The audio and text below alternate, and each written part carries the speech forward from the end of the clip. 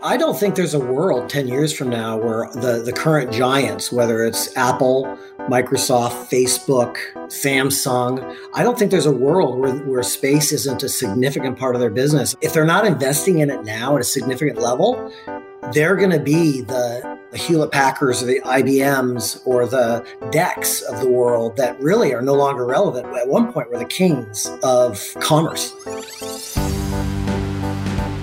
Hi, and welcome to GeekWire. I'm GeekWire co-founder Todd Bishop. And I'm GeekWire co-founder John Cook. We're coming to you from Seattle, where we get to report each day on what's happening around us in technology, science, and innovation. What happens here matters everywhere, and every week on this show, we talk about some of the biggest and most interesting stories in the news. This week, a new Microsoft leader finally gets to work. Amazon makes a surprising change in its remote work policy, and the final frontier awaits. I'm so filled with emotion about what just happened. It's extraordinary. Now that Jeff Bezos has sent Captain Kirk into space, we'll talk about the prospects for tech companies in orbit and beyond. Our guest commentator this week is Charlie Kindle, who worked for many years as a Microsoft general manager in areas including its server and mobile businesses, before jumping into the world of startups and then ending up at Amazon, where he led mobile payments and built the Alexa smart home organization.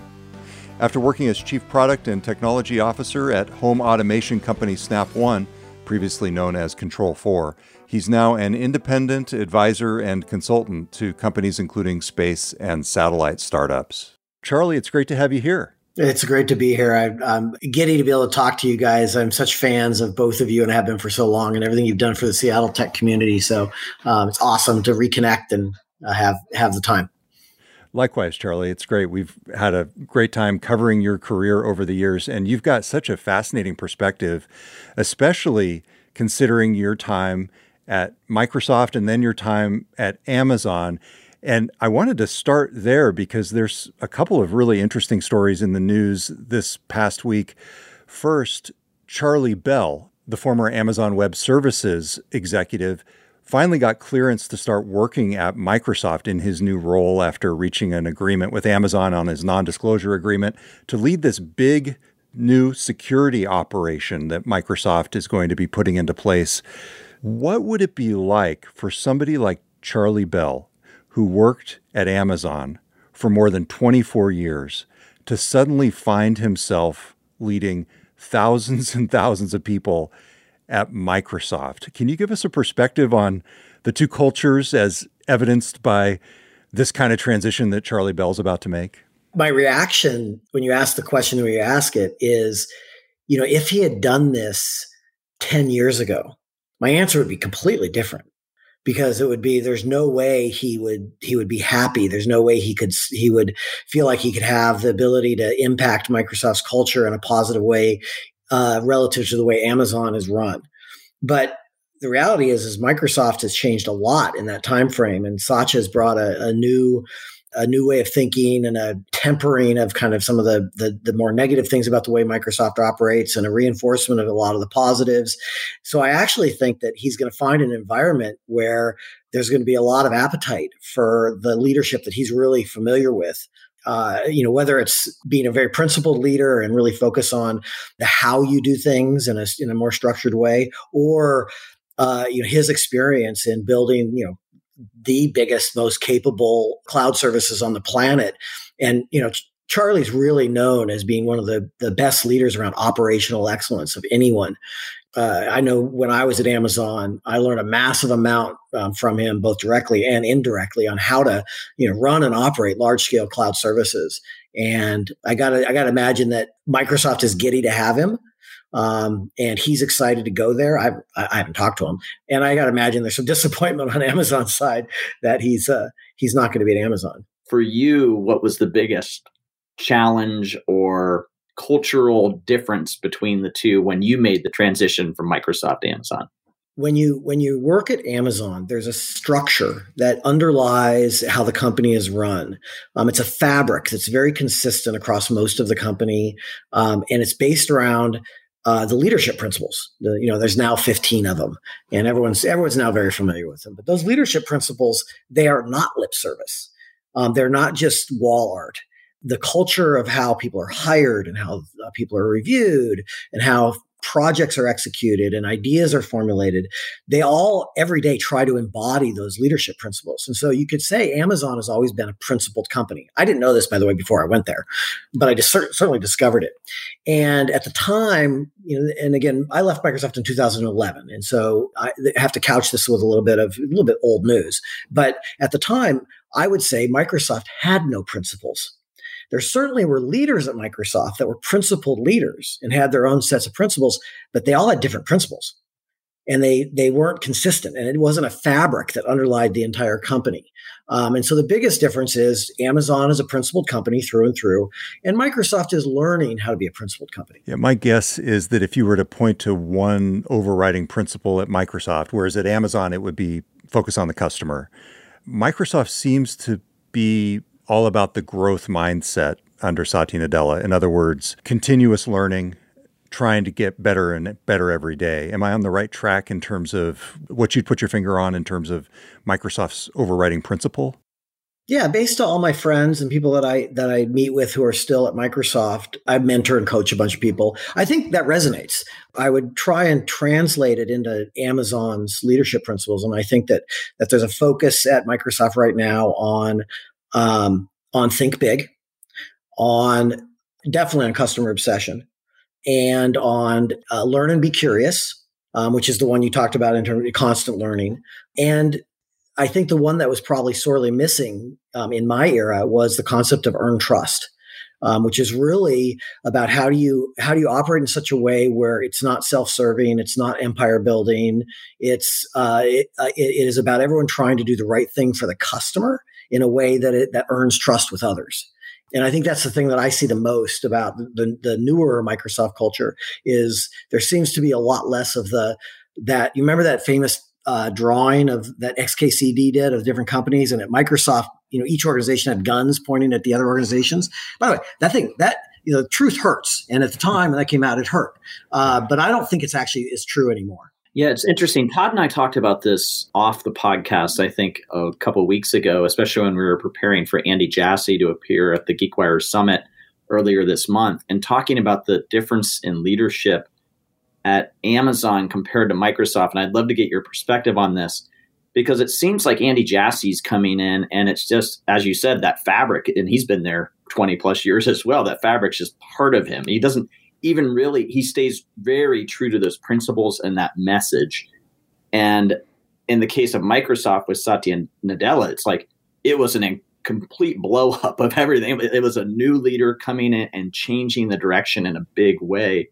I guess from a leadership standpoint, what's harder or easier to do? Because you are the CEO of the company now, is it better to say, hey, I'm putting my stamp on the company and we're going here and this is our new direction? Or in the case of Andy Jassy, it's like, we're just keeping the train running on the tracks and we're not going to veer off. I mean, which one's kind of a harder thing to do? I think the degree of difficulty is harder for Satya. I think the degree of difficulty of any job like that is really high. Let me be clear about that. It's not even a battleship. It's an entire fleet, right? And turning it is a mammoth undertaking. And he's not done yet. I still have conversations with people that I know at Microsoft that talk about some of the same old behaviors and stuff that we struggled with, where people, I'll give you an example. I found after being at Amazon for 4 or 5 years that most of the things that I was able to accomplish, I did with the help of the company. I felt like I was swimming downstream. And in retrospect, a lot of the stuff that I pulled off at Microsoft, my memories of it are one of me working against the system. I accomplished a lot of things in spite of Microsoft. And I still hear a little bit of that from people. I also, by the way, as Amazon has grown, I also hear it from Amazon. I mean, it's clear that Amazon has parts of that company that are moving excruciatingly slow relative to where they should be, and that there are organizations that are not as well run because these are giant companies now, and it's not homogenous. So I don't mean to come across at all as negative one way or the other, because by the way, I actually think it's just fantastic that we happen to live in an area where all this is happening, and it's great for customers, it's great for the world. It's great for us at GeekWire because we have a lot of stories to cover and interesting companies to track. Yeah. That surprises me a little bit, Charlie, on that thought you just said, that you felt you had a lot of support from the company and Amazon to get where you needed to go. Because my impression has always been that Amazon is it's very entrepreneurial, and you kind of achieve what you're going to achieve as an entrepreneur would, going out and doing it kind of on your own without a lot of the infrastructure behind it. And so I just wanted to push back a little bit on that, because it runs a little bit counter to my own impression. Well, I can only really talk about my own story and my own experiences, and I can give you 2 examples, one from each company. I'll start with the Microsoft one first. When I built the Windows Home Server product and organization, it was me that started it off. It was my idea. The project was codenamed Quattro because it was my 4th attempt at Microsoft to try and make it happen. And once I got momentum and we were building the product, and I was able to, get the head count and hire the team, I had to spend a lot of my resources and time making sure that what I thought was the target on the back of my back as small as possible. I had to hide what I was doing and avoid a lot of publicity inside. Part of it was bad politics, but part of it was also because the law of very large numbers. You could take the roughly 50 people that I had and apply them to Office and make gobs more money than my product was ever to make. So, and Microsoft definitely has had an issue with the law of very big numbers for longer. So at Amazon, I get into Amazon, and my first role there was working on a payment system, a wallet product similar to Apple Pay, and we were part of the effort for Fire Phone.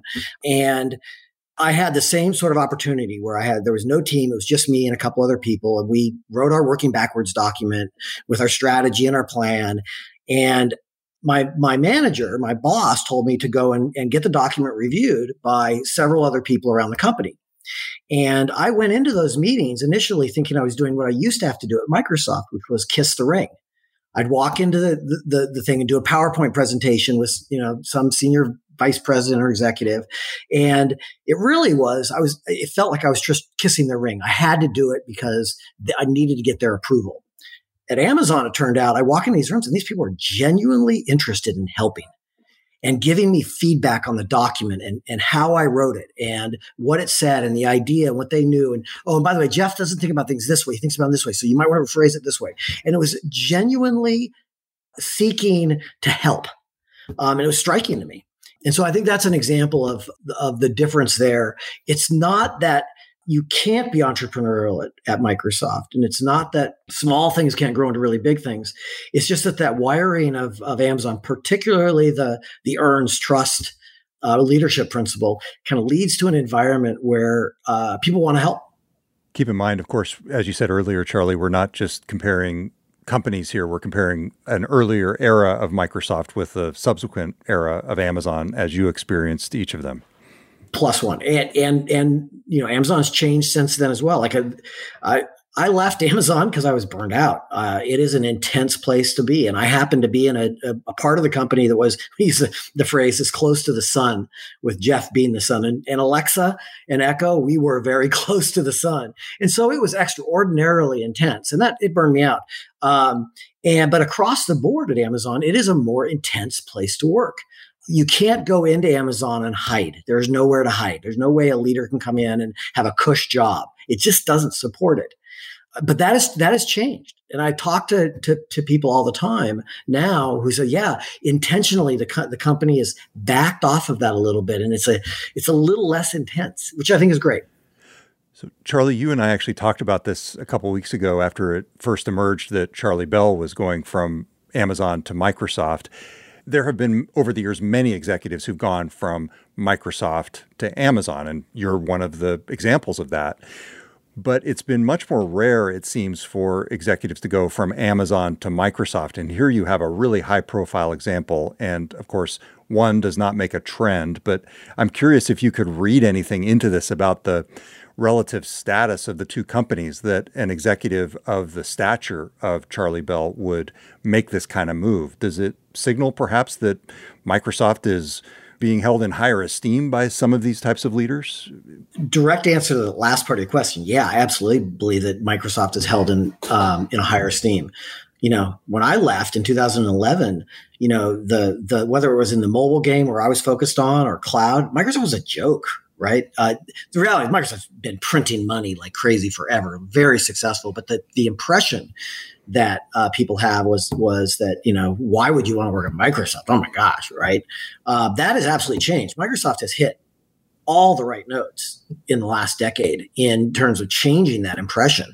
The dev tools, Azure still, got a long ways to go, but Office is incredible, cross-platform, et cetera. And so I think that there's less negative stigma to some degree. So I think that's part of it.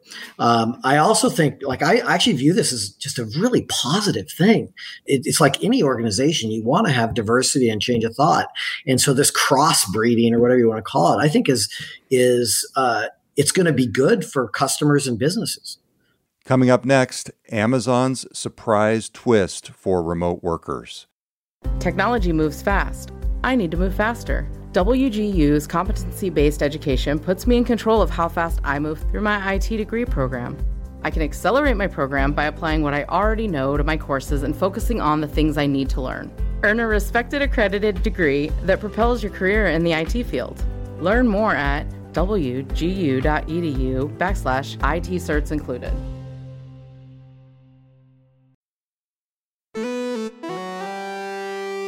Charlie, there's another story that happened this past week that I'd love to get your perspective on because, again, John and I were kind of wondering about this.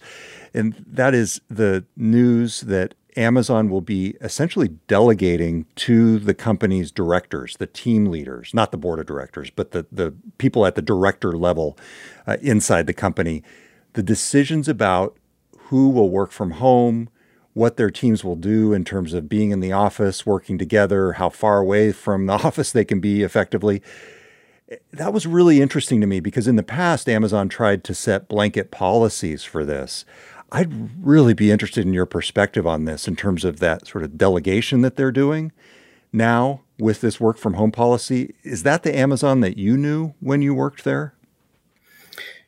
Yeah, I mean, when I was running a fairly large organization in the company I was most recently in Utah when COVID went down, we struggled this whole thing too, right? How to deal with the fact it was really obvious there was a whole set of employees that were working just fine at home. And a bunch of leaders who had always said, no way can I manage real remote teams. They have to be local. Suddenly they had to learn the skills. And then a bunch of other people who it's like, no, you don't want this person working from home. They need more supervision. And so I try and extrapolate that out to the scale of Amazon. And yeah, I was surprised by the initial outtake that there would be like one size fits all. It doesn't surprise me at all that they backed off from that. And they're kind of embracing the idea that they've hired all these great leaders that have a bunch of autonomy. Well, why not let them figure it out? I think it's much more powerful. What do you think that's going to do to downtown Seattle office space? Because it seems like it's just going to blow up this model that they've constructed around how they were going to operate as a headquarters. I have no idea. I was downtown the other day for the first time in quite a while. And actually, a bunch of the buildings I hadn't seen. Because I've been in Utah, they're all empty and they're all ginormous. They're all beautiful. I don't know, and they were not designed primarily to support hoteling and remote working. So Charlie, let me ask you: if you were a director at Amazon today, for maybe the group you were overseeing, how would you have managed your team? Would you have them in the office? Would you be hybrid? Would you be all remote? What would be your management style right now? For parts of the organization that we're working on earlier stage efforts, I would be biased towards having people together a lot more frequently and literally in the same room as much as I could.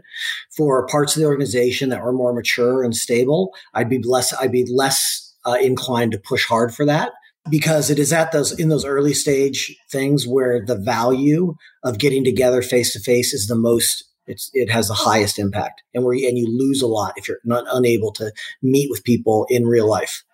And I would have all of the managers in my organization, as part of people calibration, identify those who have demonstrated they clearly have the maturity level to do it effectively, and also then work on training and other things for the ones who can't demonstrate it to get better at it. And I'd probably work on a program of having those people, maybe they need to go somewhere else if it's not something they can do, because I think I would be biased to having a more broadly distributed organization. Right. So at the earlier stages, it sounds like in person. Does that translate to maybe the startup companies that you're working with as well? Do you think that is also the way that startups get built, or at least can get built into much larger companies with teams working more closely together? Because you do see a lot of companies now that are in the startup phase that are going remote first in a big way. They are, but they're also investing more and more in trying to get together as much as they can. I actually don't think I would want to start a startup right now and not be able to have a way where I could have my team get together frequently in real life, because the tools are not good enough yet. Like maybe someone's going to come along with some tool for video teleconferencing and telepresence that, really works for the whiteboard scenario. Doing a structured brainstorming. There's nothing like being in a room. And there's nothing like the hallway conversations that happen. And those things just don't exist anymore if you're just purely video teleconference. The startups that I'm working with, since they're all mostly in the space industry, there's a lot of hardware involved. And that just absolutely requires physical presence. You can't have a test site for our rocket engines in Moses Lake, Washington, and not have people there. Before we talk more about space, Charlie, I do want to mention one other thing that made me think of you this week. I've been listening recently to the Decoder podcast by Nilay Patel, the Verge executive editor, and he had Dave Limp, the head of Amazon's Alexa and devices and services business, on. And the main thrust was their latest products. But in making a point, one of the things that Dave Limp said was when they first shipped Echo, they did not envision smart home applications being part of that. And this is something that you ended up running. Is that true? That they didn't envision? How is that possible? I think. All right, so I don't think it's fair to say it wasn't envisioned, because there's not a technologist on the planet that's been working around technology that hasn't thought about how smart home could work with voice. I mean, we were doing voice stuff with smart home, back in the late 90s, and when I was at Microsoft. So, but what happened was that the core experiences that were part of Echo and Alexa at launch were didn't include smart home, and there wasn't a smart home team. There wasn't anyone thinking about it. And what happened is a couple of really smart engineers built a prototype and demoed it and everyone's just like, oh my gosh. And that was just about the time I actually joined Alexa. The prototype was actually in flight when I first joined. And then it grew from there, and it was pretty obvious that it was going to be really, really compelling quickly. What's the most crazy smart home application that you have in your house right now? It's probably it's actually kind of silly, but it's probably the air compressor in my workshop. In what way is that smart home enabled? It's only on when I'm using the workshop, and so it doesn't make a lot of noise and doesn't use power. And it's dorky and very simple. But here's the thing. We're still at a point where there are not very many sophisticated smart home scenarios in the real world. The vast majority of what people call smart home are the brain dead simple things like turn off the kitchen lights or turn off all the lights in the house. And I'll use that as an example. In my house, when I say turn off the lights, every light in the house is off. There's no closet with lights still on in it. And that's because I have a fully wired, complete smart home. And we are a long ways from normal people who aren't insane like I am, having that type of experience still. Are you Alexa only, or have you started using Google Home and other? Yeah, I use it all. And when I was at the last company, I was at Control4, which is now called Snap One. We supported all of the voice assistants. And so I had to use them all. So what's the biggest glitch you've had in the smart home where those systems have not communicated well together? In my house, the way this house currently is set up, very rarely, because this house was, when we redid it 3 years ago, and had it all professionally done. You guys can probably see this closet, that blue light behind me. That's actually my equipment room. And this house was built in 2002 when we built it when I was still at Microsoft, and I was doing smart home stuff then.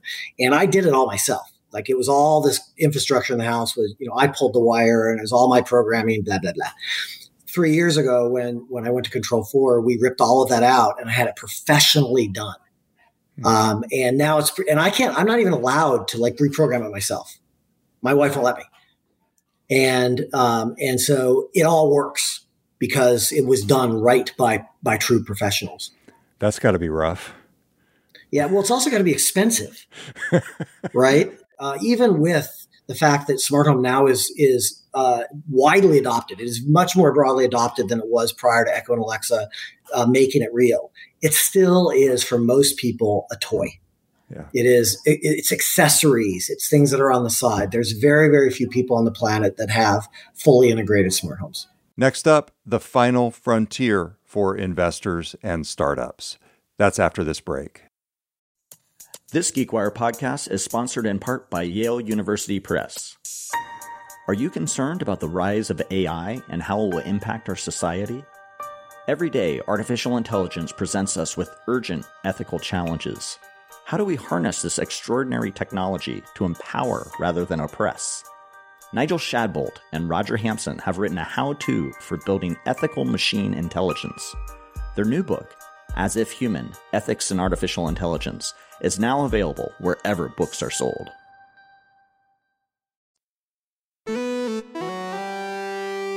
Well, let's talk about what you've been up to, Charlie. You've gotten into space, commercial space, not real estate, but outer space. Tell us how you got from what you were doing in smart home technologies to what you're doing today, and what are you doing today?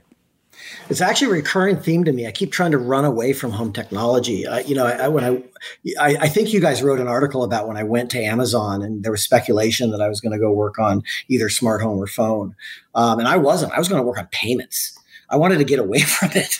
And so when I just looked up that story, Charlie, and the headline was, "No joke, Charlie Kindle arrives at Amazon," because we were playing off the Kindle and it was April Fool's. So. Right. We should point out it is DEL, not DLE. But anyway, keep going, Charlie. Right.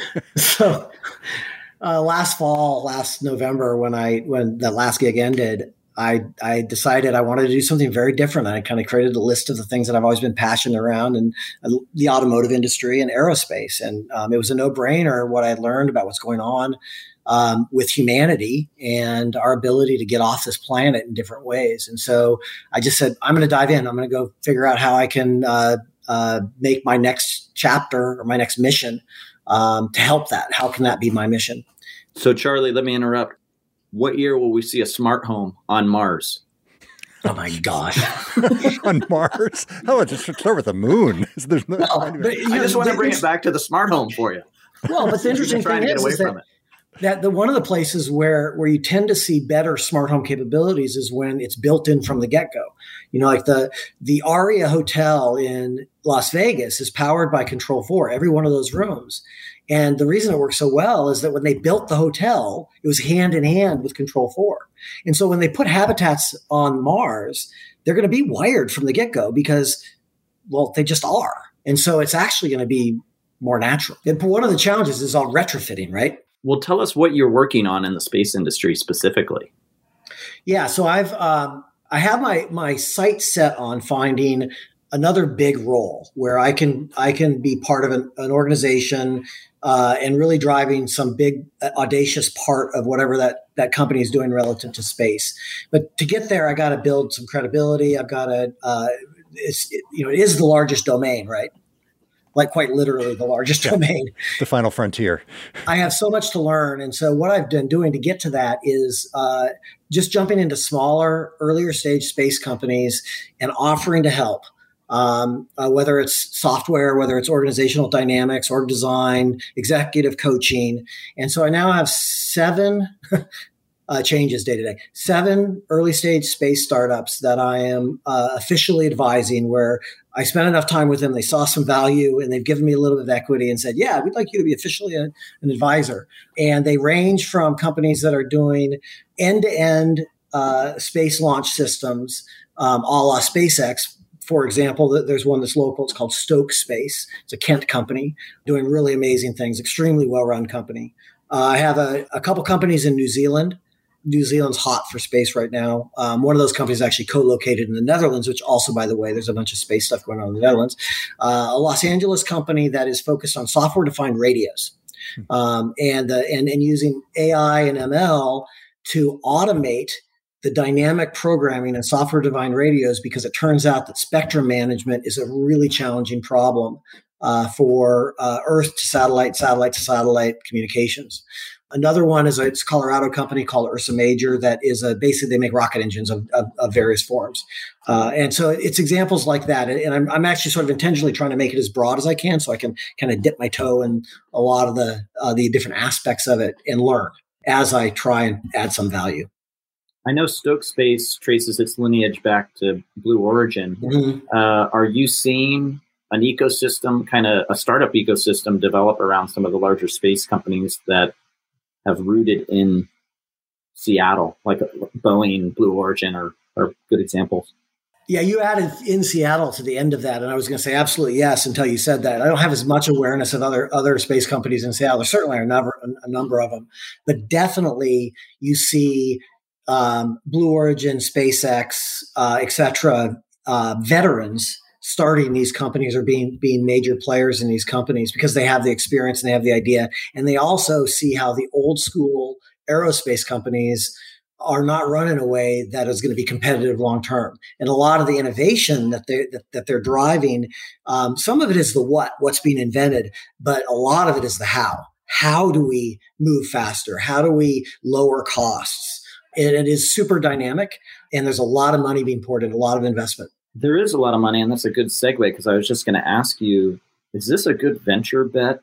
Because it seems like a real long-term prospect to get results. I mean, we've seen companies like Planetary Resource here in the Seattle area that raised a lot of money, and then they were planning to do asteroid mining, and I don't think they ever got close to doing any asteroid mining. So from a venture capital perspective, which like to have short-term wins, it seems like this is a real far-off bet to place. I think it is. I think you're right. I don't think it's as far off as a lot of people think, but it definitely is longer time frames than I think a lot of traditional, IT, traditional computer industry focused VCs or tech VCs are used to. But it's still happening, and things are happening faster and faster, and that's one of the really interesting dynamics of it. I had an epiphany last spring, as I was diving into this, I was writing a document to try and describe it all and get clarity of thought. And I was looking at the behaviors of the VCs, of the entrepreneurs, of customers, the traditional players in the aerospace industry. And I got this real sense that it felt a lot like the world felt back in 94, 95, when we were all walking around saying, this internet thing is going to be really big someday. And a flywheel started to turn of new scenarios coming out, of more investment going in, new invention. And so I do actually believe we're at the beginning stages of a real acceleration of space exploration for humanity that is driven by commercial enterprise, not public. Why is this important? I think a lot of people would ask, there's a lot of problems that we need to solve on Earth. And I think a lot of people look at the investment in space and the billionaires that are pouring a lot of money into it. And the perception is it's a frivolous endeavor and it's not worth the investment or time when there are other issues to try to solve. So convince those people why you think this is an important area for people to invest in and to spend their entrepreneurial energy on. Well, the first thing I'll say about that is a lot of the benefits that we are already seeing from investment in space directly correlate to helping Earth and helping problems on the planet. Our ability to understand what's happening to the ecology of the planet, we only have that ability because we have satellites in space. If you talk about resources and the limited resources we have on this chunk of rock, within a very short distance from planet Earth, those resources are massively abundant. It's really easy to paint a picture where we can actually save Earth and solve some of these fundamental problems with some investments in space. And then I can also articulate, I think, the way that Elon would articulate it, which is let's for the sake of the conversation be a little bit cynical and assume that most of humanity is going to continue screwing the planet up. And there's a big risk we destroy it. What's our backup plan? What's plan B? And the only way as a civilization we can live long term is to be multiplanetary. And the only way you're going to be multiplanetary is to start being multiplanetary. So let's start. We have the means. Let's start. I think those are the two ways I'd look at it. And by the way, there is a bunch of frivolous stuff as well. But there's frivolous stuff in other industries as well that have nothing to do with space. We could use another photo sharing app. I think we need more social media networks, don't you? Yeah, I hear that the Google Reader, RSS reader is coming back. So, Charlie, Elon or Jeff Bezos, who would you rather work for? Oh, my gosh. Very different. Man, First, I have to say that I'm somewhat disappointed with where Blue Origin is because I don't think Jeff has had his eye on that ball. And the dozens of people that I've talked with that are either currently there or previously were there, they paint a picture of a company that is run a lot more like a traditional aerospace company than an Amazon. And that scares me and kind of bums me out. And, if Jeff wanted to find some true-blooded Amazonians who have the Amazon culture and know how to build the way Amazon, and he wanted to bring him into Blue Origin to fix it, hey, call me. I think that would be really interesting because I think it is an asset for humanity that company exists, and I want it to be successful, and I could make that part of my mission. But right now, it doesn't seem as attractive to me. SpaceX, from what I understand about how Gwen and the rest of that organization runs SpaceX, is Elon. They have a really clean way of having to be able to participate and contribute without being in everyone's shorts all the time. And because of that, they're doing unbelievably amazing stuff. Like I get giddy every time I see that they've added a new level to the launch pad for the thing that's going to catch the starships when they try and land. And it's just like they're just throwing stuff out there and it's not crazy because they've thought it through. But it seems crazy and it's super aggressive. And I love that. I think it's what we need and it's exciting. It almost sounds like an Amazon approach to how they're going after space. And I think it's interesting with the Bezos transition where he has said he's going to spend more time at Blue Origin. My gut and bet is that we are going to start to see more of that Amazon style DNA in Blue Origin. Yeah, me too. Just to bring this full circle, the other question to ask along those lines, the analog would be Satya or Andy, because both Microsoft and Amazon themselves are getting into space in specific ways, satellites in particular. I don't think there's a world 10 years from now where the current giants, whether it's Apple, Microsoft, Facebook, Samsung, I don't think there's a world where space isn't a significant part of their business. And I actually, if they're not investing in it now at a significant level, they're going to be I don't want to be too pejorative about great brands, but the Hewlett Packards or the IBMs or the DECs of the world that really are no longer relevant. At one point were the kings of commerce. Why do you feel so strongly about that? Is it because that's the way internet traffic is going to travel, or what's the rationale behind that? I mean, that's a very interesting and bold statement. I'm curious what you mean by it. I will be the first to admit that I have some confirmation bias here because I've decided to make space my thing. But as I've read the tea leaves and I've studied the industry and what's going on in it, I do believe that for the first time since humanity has been going to space, we have our eye on commercial, not public ventures that are going to be self-reinforcing and lead to massive amounts of innovation in new businesses that we haven't even considered. Much like back in the early 90s, we didn't imagine search being as powerful as an ad engine or Twitter or Facebook. And those things came about because that internet flywheel started to spin, and it led entrepreneurs to actually having the ability at a low cost to go build crazy things. And the increased rate of launches, the massively increased rate of reusability, the lowering operational costs, those things are all feeding on each other to make it so that there's more and more scenarios that are possible. And now entrepreneurs and really smart people are saying, I never thought we could do this before, but it's actually a possibility. Let's go try and make it happen. So, Charlie, this week we got to see William Shatner marvel at the view, and really the perspective is a better way to put it, of Earth from a suborbital view of the Earth. Would you ever want to go to space yourself? Yeah, very much so. Yeah. I think that the state we're at right now feels a little bit too 1930s airplane-ish from a risk profile. But we're not very far away from the 50s where, it was a no-brainer for most people to want to do it. What did you make of Shatner going up there? And I guess to your earlier point in terms of all this innovation and creativity going into the space industry, and my comments about maybe it's a bit frivolous.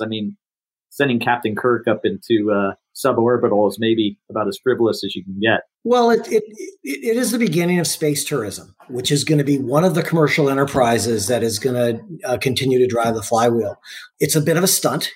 This was a PR move. And I also got to wonder whether or not they were able to find enough paying customers. So I had that thought as well.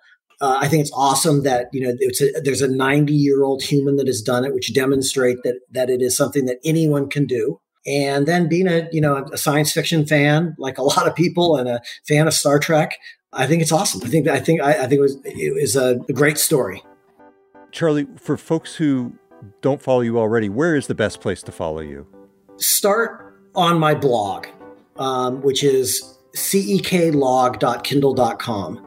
And you can get to my Twitter account, my LinkedIn, and everything from there. And that's probably the best place to go. Well, Charlie, thank you very much for joining us. This has been a lot of fun. Thanks again, guys. Good seeing you, talking to you. By the way, to follow Charlie Kindle, that is ceklog.kindel.com. Our podcast producer, Kurt Milton, is off this week, so you can blame me for any audio irregularities. Our theme music is by Daniel L.K. Caldwell. Don't forget to subscribe to GeekWire and give us a rating and a review in Apple Podcasts, Spotify, Google Podcasts, or wherever you listen. Until next time, I'm Todd Bishop. And I'm John Cook. Thank you for listening to GeekWire.